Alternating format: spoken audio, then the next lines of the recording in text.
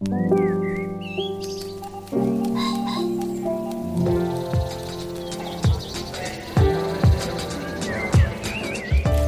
Stephen Metcalf, and this is the Slate Culture Gabfest Much Ado About Anyone But You edition.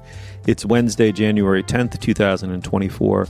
On today's show, Anyone But You. It's a rom-com. It stars Sydney Sweeney and Glenn Powell. It's based on Shakespeare's Much Ado About Nothing. And curiously, it turned from this is very unusual. This pattern, some people have said, is actually unprecedented. It turned from a box office disappointment in its open weekend into a pretty considerable box office upside surprise. We will discuss, and we'll be joined for that segment by Slate's own Heather Schwedel. And then The Boy and the Heron is the latest from the great, great Japanese master Hayao Miyazaki, who's come out of retirement, I suppose. He's retired and unretired a couple of times. He's now in his 80s to lead a team of 60 artists. It's an exquisitely hand-drawn anime feature about the griefs and wonders of childhood. And finally, the Golden Globes have returned. Can the disgraced award show rehab itself? Joining me today is Julia Turner of the LA Times. Hey, Julia. Hello, hello. And, of course, Dana Stevens is the film critic for Slate. Hey, Dana. Hey, hey. And for our first segment, we're going to be joined by Heather Schwedel of Slate. Hey, Heather. Hi, happy to be here. Yeah, delighted to have you. Welcome back. And thank you for filling in for me. I had a little twisted ankle snafu, spent yesterday raised icing, Advil, and unable to walk. So you unable to see the movie. So you stepped in for me. Very, very much appreciated. All right. Well, by way of intro, Sydney Sweeney may be known to listeners as the ever sardonic daughter in season 1 of White Lotus. She was also in Euphoria. Glenn Powell, meanwhile, was Hangman in the latest Top Gun. So basically, we're talking Hepburn and Tracy here. They star in Cute Meat, followed by Boy Loses Girl, Girl Loses Boy rom-com based on Much Ado About Nothing. Anyone But You has the great good sense to relocate itself early on from the US of A to Sydney, Australia. It's notable, I would say, for being an almost complete box office anomaly. It opened to tepid reviews in business, then word of mouth, lack of other options, like a hunger for good-looking young people in a rom-com. Audiences have found it, and they've turned it into a kind of not even minor hit, really. As I said, I was unable to see the film. Heather's going to talk about it instead. But in the meantime, in the clip, you're going to hear the main characters, played by Sweeney and Powell. They're swimming in the ocean, and Powell's character is Ben. He's, well, let's just say struggling. Let's listen. Can you not swim? I'm an excellent swimmer. Why are you so out of breath? I'm fine. Are your eyes closed? I think it's dark. Why are you so out of shape? You have like a 10-pack. I'm not out of shape. I've been to 295, 300 once. I just don't do cardio. Oh my God, you're hot girl fit. I'm not hot girl fit. Okay, my bad. I'll see you at the boat. Wait. All right, well, Dana, I'm going to pretty much hand the ball off to you, but by way of getting it going, let me just say, I kind of larfed. I mean, I'm not rolling in the aisles, but I enjoyed listening to the clip. I kind of regret not seeing this movie. What'd you make of it? Oh my God, I went into this with so much goodwill. I mean, as listeners to the show may know from me endorsing the movie Reality that Sydney Sweeney starred in last year, I venerate Sydney Sweeney. I think she's so gifted, and I couldn't wait to see her do comedy after having seen her do a lot of impressive things in straight roles. And the trailer for this looked really fun. And, you know, like many people out there, I'm constantly thirsting for the rom-com to come back. And I'm willing to cut a lot of slack for a rom-com. It doesn't have to be the greatest movie in the world to entertain me. Just beautiful people in a beautiful place doing a few funny things would have really hit the bar for me. But I don't think I laughed once at this movie. I found it so incredibly thin and really kind of cringy. I don't know. I was really embarrassed to be seeing it, and very sad that these two very appealing leads couldn't have pulled off something better. In fact, it is Glenn Powell and Sydney Sweeney that make it work to the extent that it does work, and they really deserved a better script. But this really made me think, especially with the Much Ado About Nothing framework, which is really, really heavily hammered home to the viewer by there constantly being quotes from Much Ado About Nothing that just appear in different places. Like there's like a sign in the airport that has a quote from Much Ado About Nothing, or a book with the title from a quote from Much Ado About Nothing, like We Get It. But the fact that this movie didn't work, in part because it had no real conflict and there wasn't any way to create meaningful obstacles between the main couple getting together, made me think about the truism, but which I think is pretty solid, that part of why rom-coms have a hard time working in the present day is that, you know, there are so few social constraints on people getting together, right? There is not nearly as much of a sort of social and sexual code about what women should do and men should do and partners should do and what it means to be faithful or fall in love. All of those things have, you know, for the greater good of society, become much more relaxed in terms of codes and rules. But that also means that it's really hard to make meaningful obstacles in a rom-com. And I thought of that because in Much Ado About Nothing, the meaningful obstacle that the couple has to overcome is that the other sort of nice couple, they're named Claudio and Hero in the Shakespeare play, the couple who is getting married and who, you know, Beatrice and Benedict, the characters that are the inspirations for Glenn Powell and Sydney Sweeney, are at their wedding, right? And then the wedding is called off at the altar because there's this false claim that Hero, the woman, has been unfaithful. And it was all a setup and it isn't true, but the husband thinks it's true, right? And so then Beatrice and Benedict have to sort of figure out how they're going to deal with this breach in code. Now, none of that happens in this movie, and it's sort of hard to figure out how it would happen in a world where codes have changed enough that the couple getting married is two women, right, in this movie. But without that, without some sort of obstacle, it really just does become like these people are just dumb and unpleasant. Heather, what about you? I know you're a rom-com aficionado. What was your response to this movie? I'm glad this movie is doing well because I want more of this sort of movie, the mid-budget rom-com.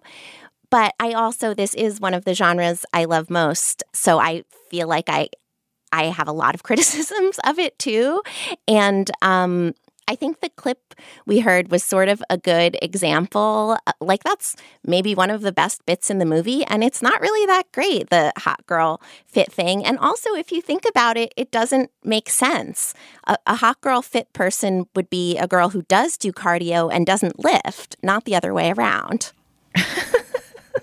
It did seem like it was sponsored by the Australia Tourism Board at times, though, or like the whole movie is just an excuse to go to Australia. And like how they come up with Australia, like, oh, we've got Sydney Sweeney, let's go to Sydney.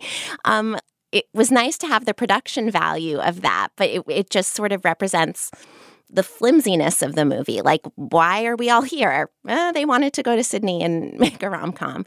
And apparently they meant to go to Italy in the first place, but for whatever reason, maybe they got tax credits in Australia, but it was a last-minute change to make it Australia. And I agree, Heather, it needs to be explained. I mean, they're also at this incredibly, incredibly vast, wealthy estate that belongs to the parent of one of the people getting married. Am I getting this right? Right? Mm-hmm. The stepdad of one of the brides. Yeah. And as often happens in rom-coms, we don't know anyone's job. We don't know where anyone's income comes from.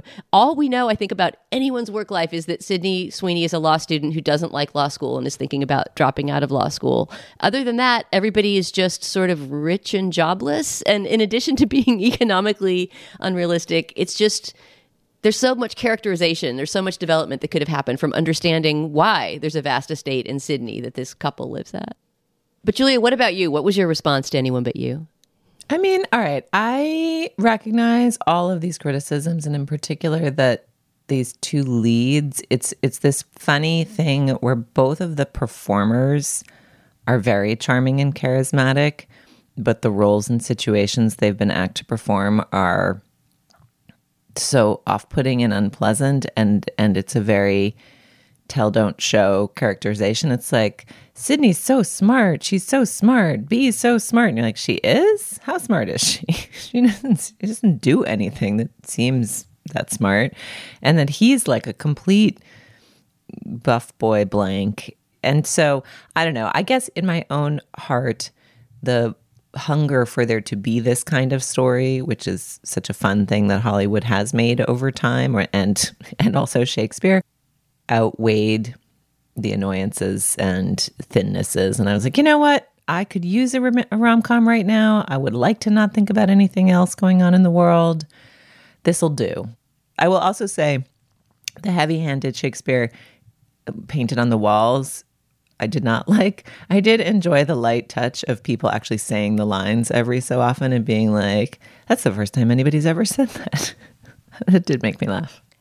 Do you guys think Much Ado About Nothing is famous enough to have this sort of adaptation? This is going to make me sound illiterate, but I didn't think it worked because I don't think the average person knows that story, and the movie wasn't, aside from having it, printed on the wallpaper, it wasn't really in conversation with it enough. It just seemed like, why did they do that? I don't think you would need to know Much Ado About Nothing specifically in order to kind of get the very durable plot structure of these two people hate each other, but their friends are trying to get them together anyway. It seems like it's mainly borrowing that framework from Much Ado About Nothing. I'm not sure. I mean, I went into it knowing that it was a recasting of that play, so I actually looked at a plot summary of the play beforehand and was reminding myself of, those obstacles I was talking about and wondering how they would be staged in the modern day. And sure enough, they were just let go of completely. Like, if you really had to say what is the one thing that's keeping these people from getting together, it's just simply that they're rude. They're rude and dumb and don't realize that they should stop ruining their family and friends' weekend in Australia until it's too late. Can we talk about the old Hollywood patina of gossip drama that has surrounded this film? I feel instinctually somehow, Heather, that you will be able to give us a primer on this. Yes, definitely.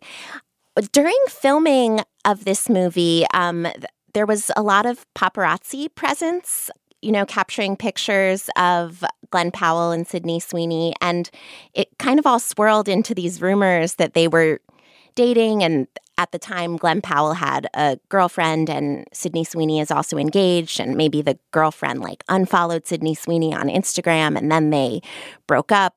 Glenn Powell and his girlfriend broke up. So there was this thing ooh, are they together? And looking back on that, it seems like, was that just PR? I mean, that definitely made me more interested in seeing the movie. And I just read this very fun novel, The Seven Husbands of Evelyn Hugo. So it sort of has me in the mindset of classic Hollywood PR relationships. And I do think that added to the interest in the movie because I think all of that seems to have fizzled. Sydney Sweeney is, with her fiance, and we haven't heard a peep about maybe them being together. Or maybe, I don't know, that was just something that the internet created and it was never a thing in the first place. Yeah, I mean, I sort of heard glancing references to that along the way, and it's hard to tell whether it was I don't know that I believe it was a canny promotional strategy or just the kind of amplification that you can create if you've got pictures of people making out on set and, unfollowing mysteries to solve on social media. But watching it, I guess they have some chemistry. I mean, the parts are just so thinly written that it's just hard to tell. You know what I mean? I was expecting that drama to add some kind of frisson to watching the movie of ooh, were they or weren't they? And I don't know. They seem game and they seem like they're both good actors, who can capably convey mutual attraction on film. And it didn't feel like it added a layer for me. It added a layer of interest that made me interested in us doing this topic. So I guess to that degree it worked, but it didn't really add a layer to watching the film for me. Can I mention one more thing that bothered me in the movie? And maybe this is, weird waters to wade into, but I felt like the character played by Gaeta, the rapper, who plays the brother of one of the brides, is a real racial stereotype. And I really didn't enjoy that character's presence in the movie. So he's like the black best friend who talks really street and is really cool, but we don't know nothing about his life. And he didn't seem like he belonged in his family. Like the rest of his family are these very, educated, cultured, elegantly dressed black women. And then he's this really street dude. And that made it seem like he was sort of putting on a persona himself, which made it seem like he was an insecure person. But we know nothing about him except that he's just sort of the best friend who, is there to help grease the wheels of this central white heterosexual romance. I don't know. I felt like this movie's attempt to be inclusive by having one of the brides and her family be multiracial wound up kind of backfiring on itself. And that character just seemed like just something that Gaeta should not have had to play. Oh, it's interesting. I don't think that characterization read as street to me particularly. It read as sort of artsy daffy in a way that fit in with the we're so creative and where did all our money come from family.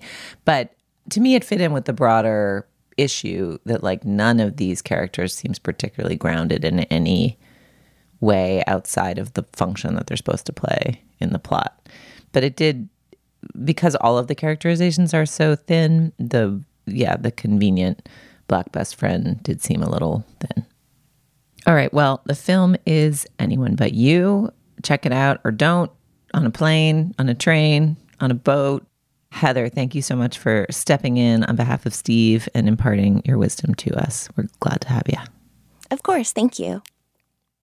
When you need mealtime inspiration, it's worth shopping Kroger, where you'll find over 30,000 mouth-watering choices that excite your inner foodie. And no matter what tasty choice you make, you'll enjoy our everyday low prices, plus extra ways to save, like digital coupons worth over $600 each week. You can also save up to $1 off per gallon at the pump with fuel points. More savings and more inspiring flavors make shopping Kroger worth it every time. Kroger, fresh for everyone. Fuel restrictions apply. Apple Card is the perfect cashback rewards credit card. You earn up to 3% daily cash on every purchase every day. That's 3% on all your favorite products at Apple, 2% on all other Apple Card with Apple Pay purchases, and 1% on anything you buy with your titanium Apple Card or virtual card number. Visit apple.co/card calculator to see how much you can earn. Apple Card issued by Goldman Sachs Bank USA, Salt Lake City branch. Subject to credit approval. Terms apply. I want to tell you about a new show from the Financial Times called Life and Art from FT Weekend, hosted by me, Lila Raptopoulos. Life and Art is twice a week. On Mondays, I have a guest on to talk about life and how to live a good one. Everything from winter travel to cooking to living more creatively. And on Fridays, we talk art. Two FT journalists and I discuss a piece of culture that's in the air, new music, movies, and more. Find Life and Art from FT Weekend wherever you listen. All right, now is the moment in our podcast we pause and we discuss business. Dana, what do we have today? Steve, just two items of business. The first one is just a small correction from last week when we were talking about the movie Maestro. I said in our conversation, apparently, I don't remember this, but apparently I located the Tanglewood Music Festival, which some characters in the movie attend, in upstate New York. It is, of course, in Massachusetts. It's in Stockbridge, or I guess between Lenox and Stockbridge in Massachusetts. I actually would have gotten that right on a multiple choice test, but in the moment, I forgot it. So thanks to the listener who wrote in to correct me on that. Other than that, we have only one item of business, and that's to tell our listeners about today's Slate Plus segment. We have a listener question this week from a listener named Scott, who wrote in to ask us if there are any cultural works that left a big impression on us in the past, but that we are afraid to revisit because we're worried that they won't hold up. This is a really excellent question. I know I have a couple of answers for it. I'm curious to hear what Julia and Steve have to say. If you're a Slate Plus member, you will hear us talk about that topic at the end of the show. And if you're not a Slate Plus member, you can always sign up at slate.com/cultureplus. When you're a member, you get ad-free podcasts, you get bonus segments like the one I just described, and you get unlimited access to all of the writing on slate.com. You'll never hit a paywall when you're a Slate Plus member, and you'll be supporting our work and the work of our brilliant colleagues. So please sign up today at slate.com/cultureplus. Once again, that's slate.com/cultureplus. All right, on with the show. All right, well, Hayao Miyazaki lays a very easy claim, in my opinion, many people's opinion, to being one of the world's truly great living cinematic masters. He's the author behind, of course, Princess Mononoke, Spirited Away. We discussed Ponyo several years ago. He has retired and unretired at least a couple of times. He's now well into his 80s. His new film, The Boy and the Heron, is elegiac in the extreme. It returns to the sources of creative selfhood in the griefs and longings of deep childhood.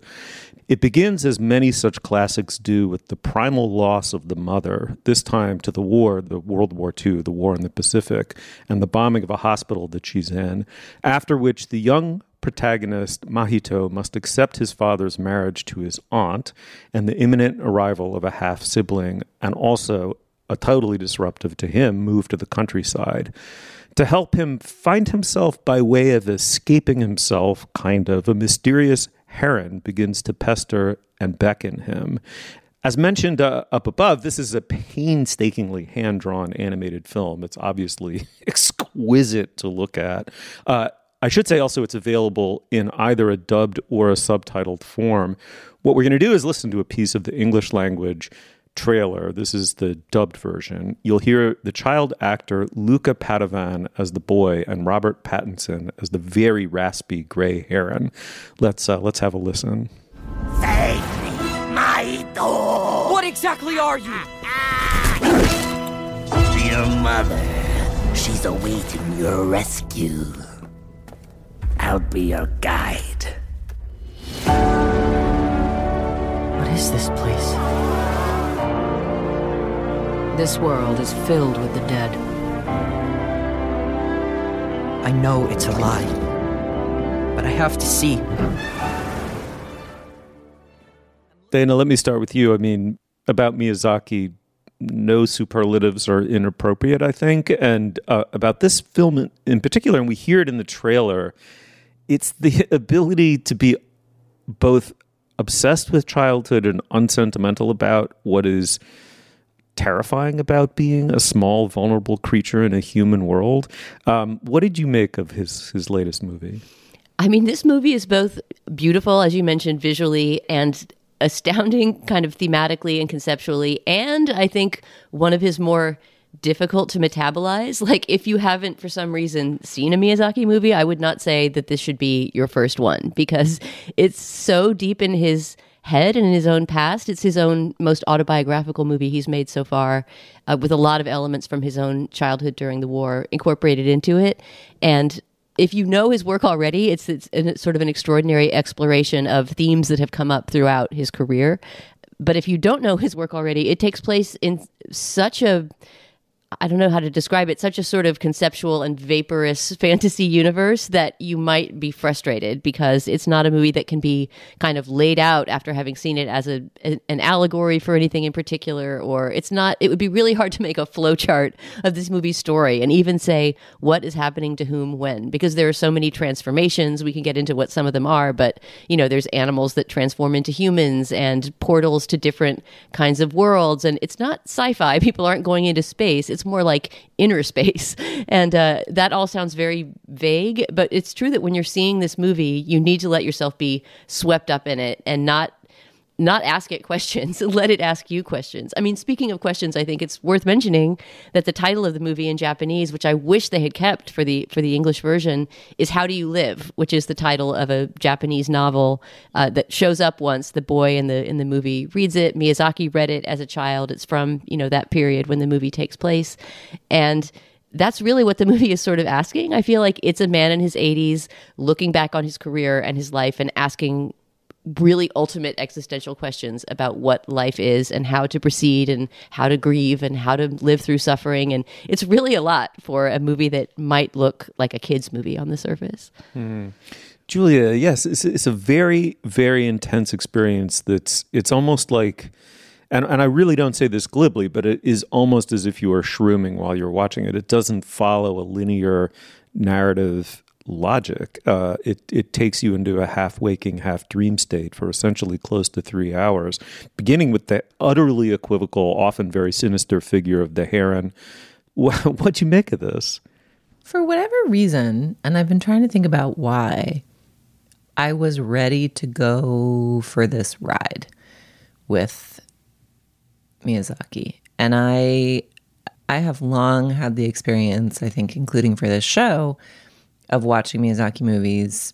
And I remember going to see, even before we started the show, Howl's Moving Castle. Like, I've followed along and being like, beautiful, but not really my thing. I had trouble myself going along the fantastical flights and, why are they pursuing the old woman through the weird twisted castle, and trouble going with it. And this is the first new Miyazaki I've seen since I saw Kiki's Delivery Service, and completely fell for that slightly more linear movie. And so for whatever reason, it was as though that was like an inoculation against being irked by the flights of fancy or something for me. Like I was, or maybe it was just the birds, because I'm a bird person. So all of even though the birds are often menacing and or possessed in this movie, just the attention to detail of like real bird movement and menacing hypothetical bird movement was really beautiful and fun to watch for me specifically. So I don't know if it's the birds or Kiki or what, But I was like, cool, totally along for the ride. And then when we walked out, my husband sort of had the same reaction you did, Dana, of like, that was a few bridges further than totally made sense to me. And I was like, oh, I just liked it, you know? Yeah, I mean, with my cards on the table, I admire him, Miyazaki, more than I love him, and I love him more than I enjoy him. And so, funnily enough, Ponyo was the first in the theater for our show. Ponyo was the first of Miyazaki's movies that I saw from beginning to end. I'd caught bits of my kids watching Mononoke and Spirited Away, and were just totally captivated by them. That said, Ponyo stayed with me for years. I mean, I don't know how long it's been since Ponyo came out, but I mean, if it's a decade, I wouldn't be shocked. And it's still in me, and this one's going to be as well. I mean, beginning with the figure of the heron, which we haven't described yet.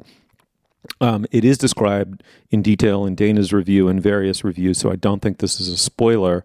But the heron begins as something like a heron, recognizably the bird known as a heron, with one unusual feature, which is that I don't know what kind of noises actual herons make, Julia, but my sense is they don't quite squawk in this sort of scabrous, slightly, scavengy bird way. Your presence is requested. But over time, what happens, Dana, your description of it in your review is so beautiful. I almost want you just to repeat it. It's so, in a way, surprising and alienating, and yet it works so perfectly. Can you just describe what happens to this heron in the course of it becoming a character in the film?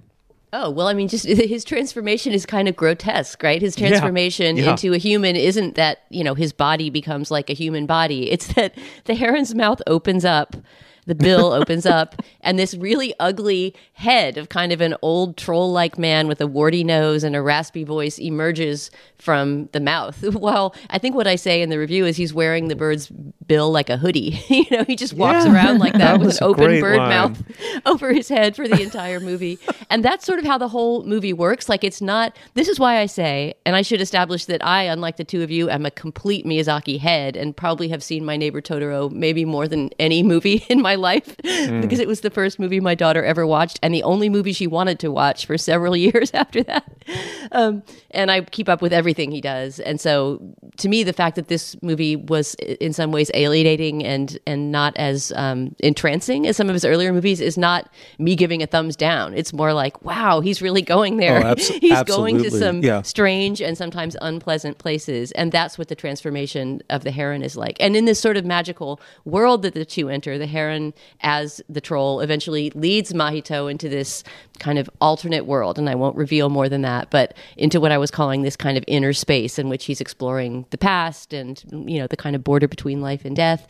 And a lot of what happens in that space is both extremely confusing and not particularly soothing or magical in some ways. The magic is a scary, disturbing magic. Exactly that, Dana, right? It's what stayed with me about Ponyo is what's going to stay with me about this movie, which is that we tend to as adults, get childhood wrong over and over and over again. We falsify it with sentimentality. We forget what's genuinely frightening.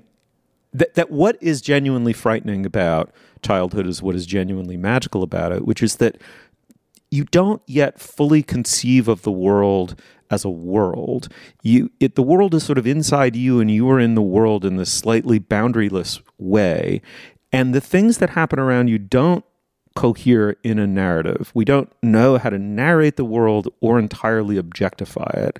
And so being awake and being asleep, dreaming and being conscious, being passive and being active, being almost physically still a part of your parents' physical bodies, right? All of these sort of boundaries that become distinct as you mature and then harden and then become highly defensive and brittle and then you die, right? That's sort of one way of looking at it. I mean, what Miyazaki is saying, first of all, he gets you back into that frame of mind, and now he's doing it as a man who in his 80s knows that he is entering the same liminal state, at the end of his life. And so in that sense, it's like the depth of feeling and connection to childhood now is as alive for him as it's ever been. But what that means in terms of traditional filmmaking is something far less coherently narrated and impossible to summarize, right? So if you go with it, it's an extraordinary and in many ways frightening journey, but it's just one of the more remarkable movies I've seen in a very long time. Can we talk about, and Dana, I'd be curious to hear you put it in context, the Disney references? Like, there are so many, there's sort of these grandmotherly figures at the country house of whom there are 7 and who have extremely Seven Dwarf vibes. They're small and they each have sort of one distinguishing feature, a schnoz or a pair of glasses or a funny chin or something. And there's a moment where a female character is in a glass, coffin type figure. And there's even, to go further afield, when you get into the inside world, underworld, alternate world, I think part of what I liked about it and part of why the How to Live theme, I agree with your comment about the title, Dana, is that the movie almost lands on a kind of rejection of getting lost in your inner world and Fantasia, and an argument for, to the degree that any Miyazaki movie is a linear argument for anything, but an argument for just engagement with life and with little things and daily things, which you feel the tension of in the movies, right? The beauty of the daily versus the kind of mystery of the fantastical. But even some of that plot, without spoiling it, has like a bit of a Marvel quality of like, if the thing on the widget on the blue doesn't get blah, the like big black orb will collapse. It's like, what? Where are we? Where's Scarlett Johansson? This feels very Marvel in a way. Like, am I making that up? And I know obviously Miyazaki is a close watcher and student of American animation and Disney as it evolved, even as he has been evolving his own practice in the decades of his work. But did you think anything specific was going on there, or just little Easter eggs? I guess, to me it seemed like the references were they had much more to do with old fairy tales. If Snow White is in there and being locked in a glass coffin, it seems more like the Grimm version or wherever it is that Snow White originally comes from. I don't know. I didn't think of Disney or Marvel. I know that Miyazaki has specifically said in the past, I'm looking at a quote from him right now where he says that Disney movies to him show nothing but contempt for the audience. I think he is trying to work in a completely different realm from that. But, they're both drawing from common sources. They're both drawing from Charles Perrault fairy tales and Brothers Grimm fairy tales and old folk tales and things like that. It's just that Miyazaki is exploring all that stuff in a less comforting and harder to read way. The movie is The Boy and the Heron. I saw it in Japanese. I'm probably going to go back and rewatch it dubbed. I'm very curious to see what about the movie is more accessible to me, an English speaker, if I do that. I also saw it in Japanese. I don't know about you, Julia, but I would just say that Miyazaki's movies tend to have really, really excellent dubbing into English. So it's not at all the case that, you need to pass some purity test by seeing it in Japanese. I believe the voices in the English language version are done by Robert Pattinson is the Heron, Florence Pugh is one of the characters, Willem Dafoe is in there. So there's going to be some good voice acting in the American version. Yeah, Dana, thank you for saying that. It's not like some Chinso afterthought dubbing job. So pick a way to see this movie. You should see it, I think. And if you do, shoot us an email. Let us know what you think. The Boy and the Heron. It's in theaters now. And this is one to see in the theaters. This episode is brought to you by Progressive Insurance. Hey, listeners, whether you love true crime or comedies, celebrity interviews, news, or even motivational speakers, you call the shots on what's in your podcast queue, right? And guess what? Now you can call the shots on your auto insurance, too. Enter the Name Your Price tool from Progressive. The Name Your Price tool puts you in charge of your auto insurance by working just the way it sounds. You tell Progressive how much you want to pay for car insurance. Then they'll show you a variety of coverages that fit within your budget, giving you options. Now, that's something you'll want to press play on. It's easy to start a quote, and you'll be able to choose the best option for you fast. It's just one of the many ways you can save with Progressive Insurance. Quote today at Progressive.com to try the Name Your Price tool for yourself and join over 28 million drivers who trust Progressive. Progressive Casualty Insurance Company and Affiliates. Price and coverage match limited by state law. All right, well, in comparison to the ever-absurd pomp of the Oscars, the Golden Globes were delightfully louche. They threw together TV and movies promiscuously. The stars mingled, they ate and drank. Perhaps there was some talking out of school. They were kind of like, for lack of a better word, they were kind of like naughty. But it culminated in a kind of like really meaningfully terrible scandal. Quick summary is that the organization, the Foreign Press Association, which is always name-checked, and I don't think anyone watching ever knew exactly what it referred to. It sounded like a real thing doing the voting, was racist, it was sexist, and it was also ostensibly corrupt. And it reminds me of the old Woody Allen joke, and the portions are so small. The show has returned now with mixed reviews and new ownership. It's owned by Dick Clark Productions. One thing they tried to keep somewhat the same is they hired a comedian, in this instance due to various factors, including the strike, at the 11th hour. This was the comedian Joe Coy, and his performance has been ruthlessly panned by critics on social media in real time and otherwise. Let's get a little taste of his opening monologue, which went over just like a lead balloon in the room. I mean, anyway, let's have a listen. The key moment in Barbie is when she goes from perfect beauty to bad breath, cellulite, and flat feet. Or what casting directors call character actor. Some I wrote, some other people wrote. Robert De Niro's here. Yo, I got the gig 10 days ago. You want a perfect monologue? Yo, shut up. You're kidding me, right? Slow down. I wrote some of these, and they're the ones you're laughing at. Look. I mean, Julia, we're going to get to Joe Coy's performance. I do think it's just terrible form to throw your writers onto the bus in real time like that. He was dancing on his feet up there, kind of knew he was dying. But we have to get to something first, which is that your paper, the LA Times, really broke the story, really owned the story of just kind of how shoddy ethically the Golden Globes were. Catch us up on the state of the scandal and then talk a little bit about the show's return. Yeah, so actually, let me zoom out even further.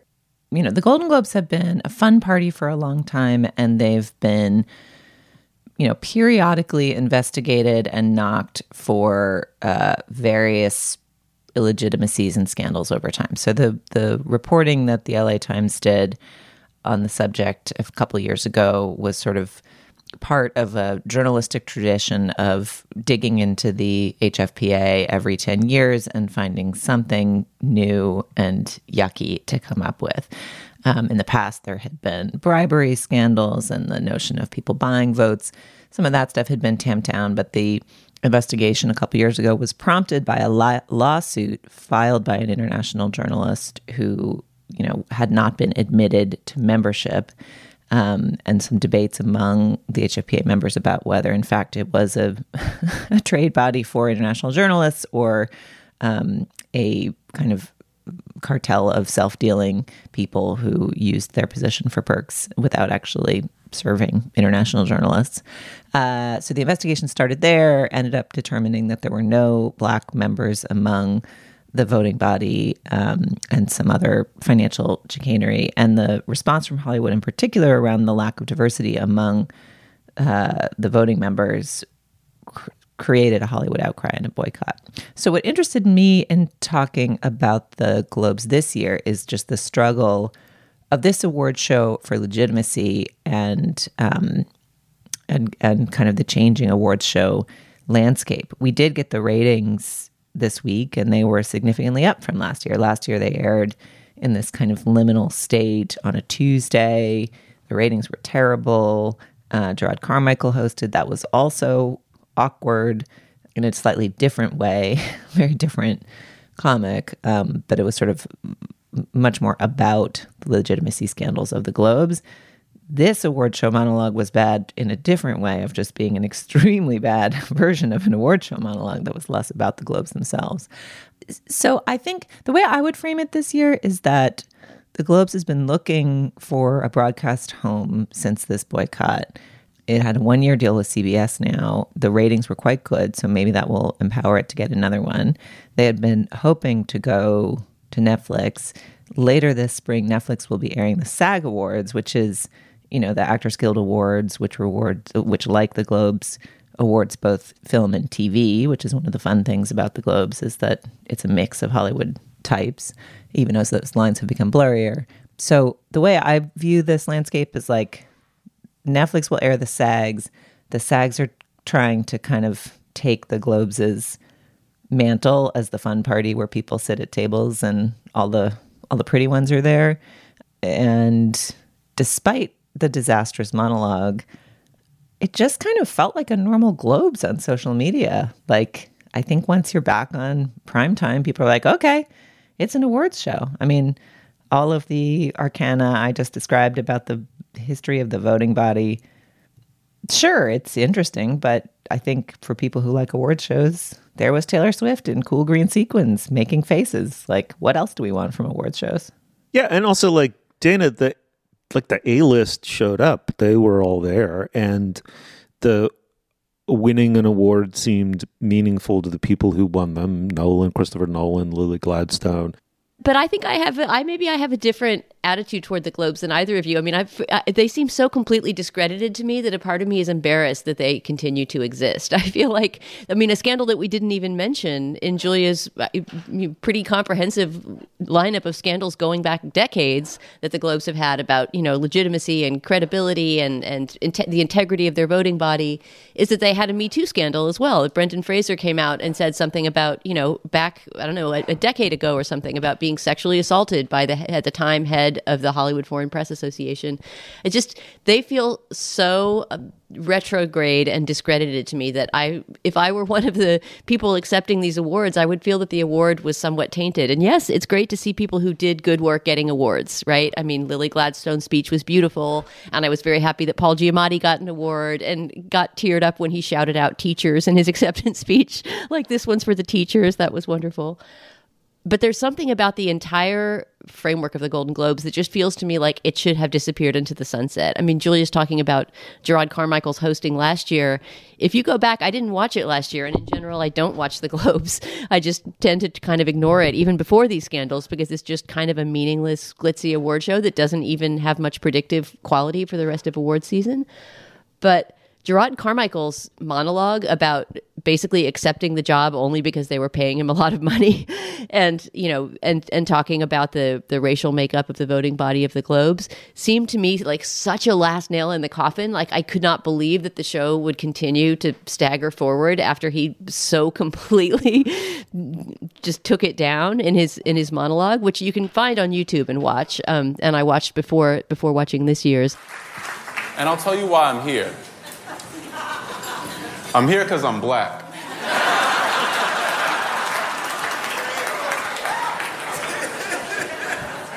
I'll catch everyone in the room up. That there's something strange to me about just metabolizing all of that and saying, well, nope, we're back and we're all going to be glitzy and have a red carpet and smile and pretend it didn't happen. I mean, we haven't mentioned this either, but there were 2 new categories that were introduced this year, I guess, in an attempt to bring more people in, right? These award shows are always trying to find a way to increase viewership by throwing in new categories or changing the way voting happens. So now they have this award called, what was the popularity award called? It's basically Best Box Office, right? Yes, the award for cinematic and box office achievement. Right. Which is basically, right? I saw someone share on Twitter or Threads or somewhere with the old Don Draper, you know, gif of like, that's what the money is for. Right, exactly. Like, you already got that vote just by taking the cash home in your pocket. And Barbie won that award, and it was fun to see the cast and the director of that movie get up. And Greta Gerwig tried to put a good spin on it by basically saying this is an award for the audience, right? This is an award for the people that show up to see movies, which in the year of Barbenheimer, that's not a meaningless thing, right? That to be helping to bring theaters back is something great that movie did. But yeah, adding that category seems really pandering and just really blurring the lines between artistic and financial achievement, which, you know, the whole award season already does. And then the other award was a Best Stand-Up Comedy Award, which, and this seemed like another huge black mark on the show, Ricky Gervais won, right? Ricky Gervais, who has been so criticized for, you know, his transphobic, racist, just kind of stupidly kind of red-pilled stand-up over the last few years. And I say this as someone who really loves The English Office. Like, I think it's one of the great TV shows of all time, Ricky Gervais's creation. But yeah, he's gone way down the rabbit hole of just, offending for the sake of offending in recent years. And so, I don't know. I kind of felt like I'm glad we're covering this year in order to talk about these scandals, but I hope in the future we don't treat this award show like something we need to talk about every year. A couple things. One is that, do we take anything away, Dana, from the pattern of winners and losers here? I mean, Barbie basically got dissed until this idiotic, ersatz award.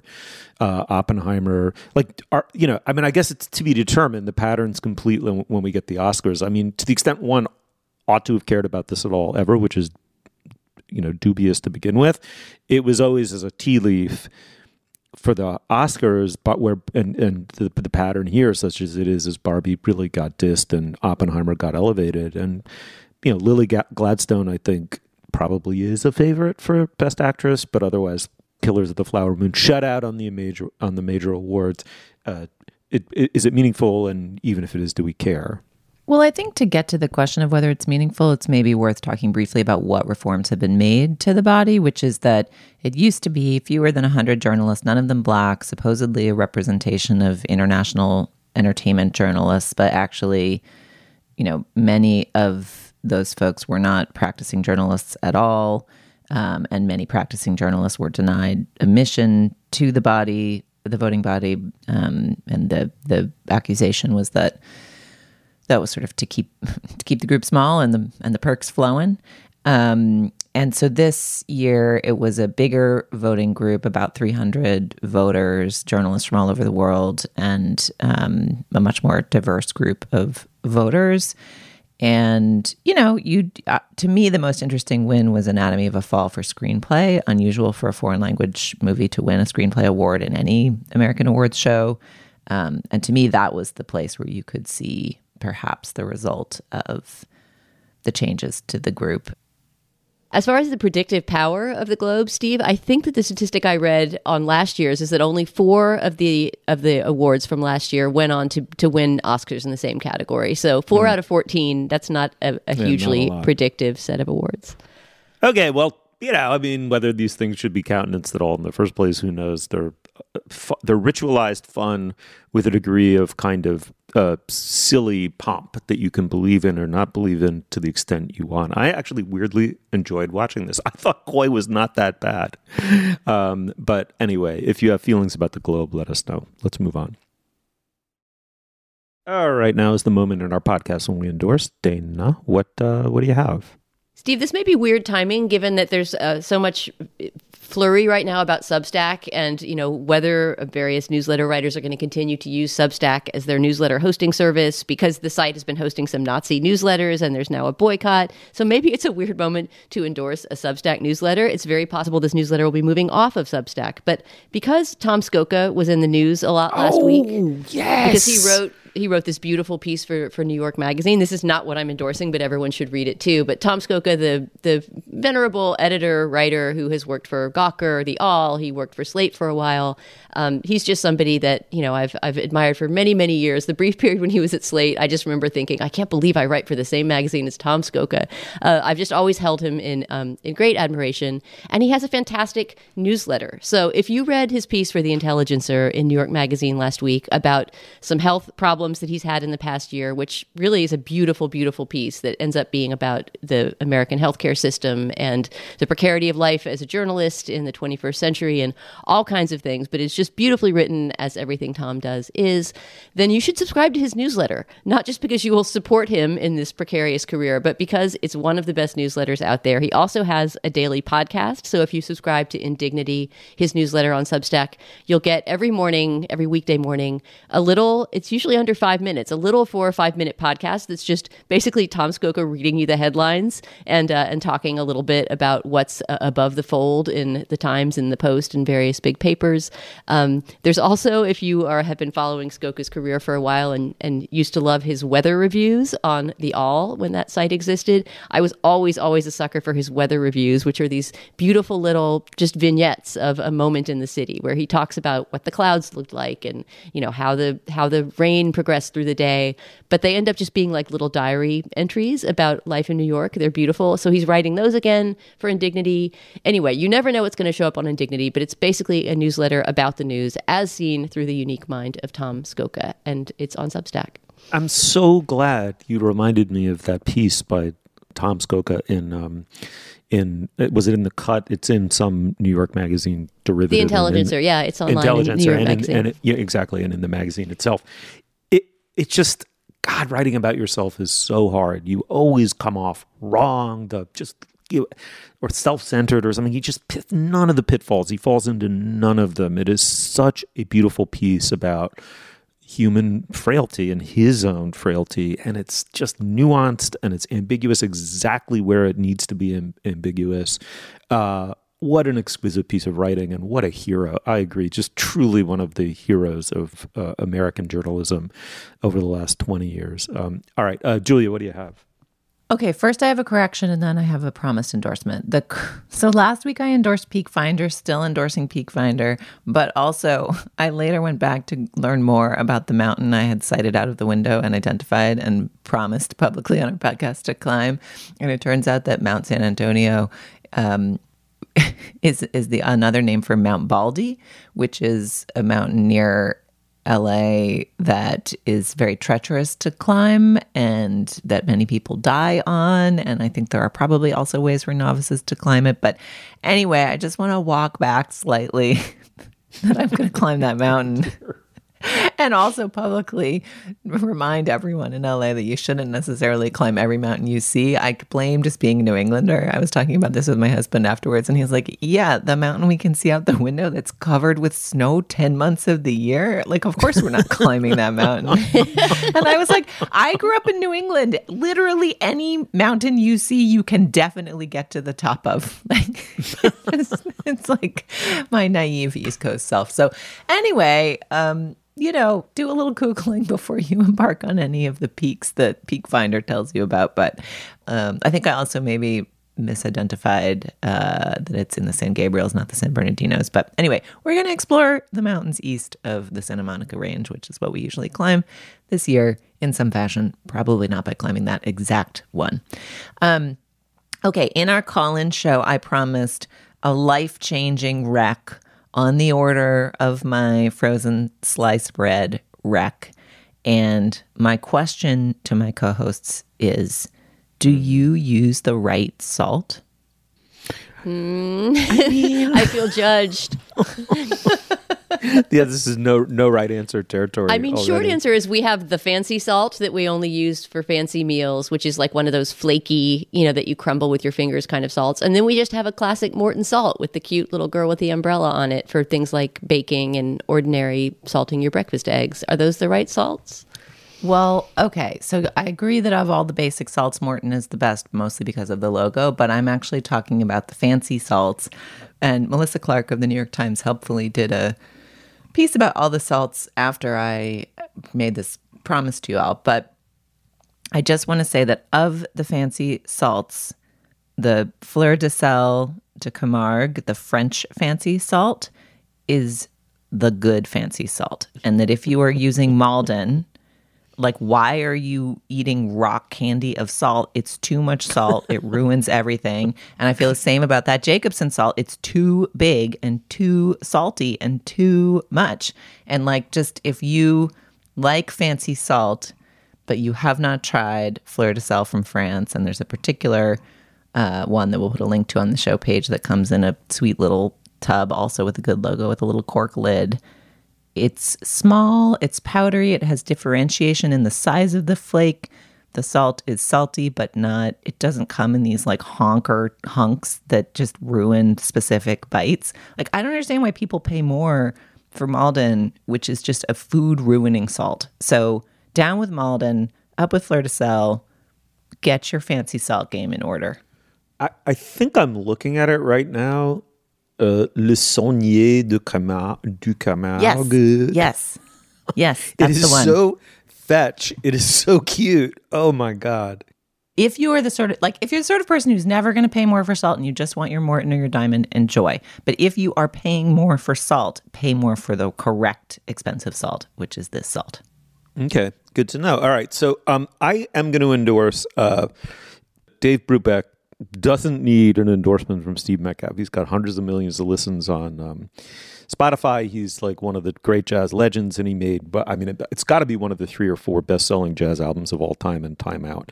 Funnily enough, I don't like that Dave Brubeck, the Brubeck that you kind of inherit ambiently, but it turns out there was a pre-Time Out Dave Brubeck. I mean, I don't dislike it, let me put it that way, but there was a pre-Time Out Dave Brubeck in the 50s, sort of early to mid-50s, who is wonderful, and it's substantially similar. It just somehow is less a little bit ingratiating.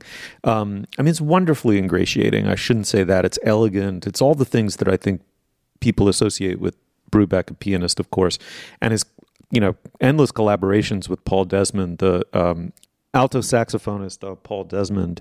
And Brubeck made a series of records, one of which is called Jazz Goes to College. He basically did a tour of colleges all over the country, kind of as a jazz proselytizer with Desmond and a small, quintet or quartet or whatever it was.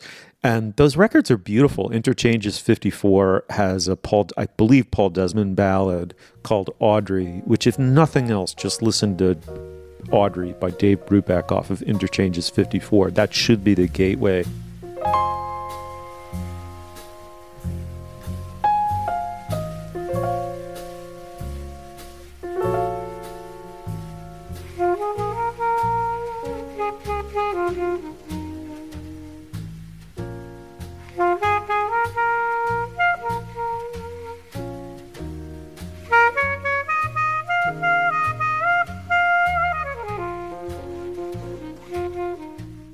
Live at Oberlin College is great. Live at the College of Pacific is great.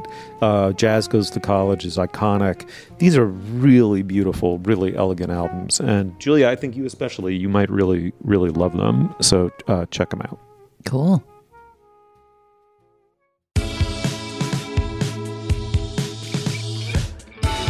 Julia, thank you so much. Thank you, Steve. Thank you, Dana. As always, a real pleasure. Yeah, thanks, Steve. You will find links to some of the things we talked about today at our show page, slate.com/culturefest, and you can email us at culturefest@slate.com. Our introductory music is by the composer Nicholas Bertel. Our production assistant is Kat Hong. Our producer is Cameron Drews. For Heather Schwedel, Julia Turner, and Dana Stevens, I'm Stephen Metcalf. Thank you so much for joining us. We will see you soon.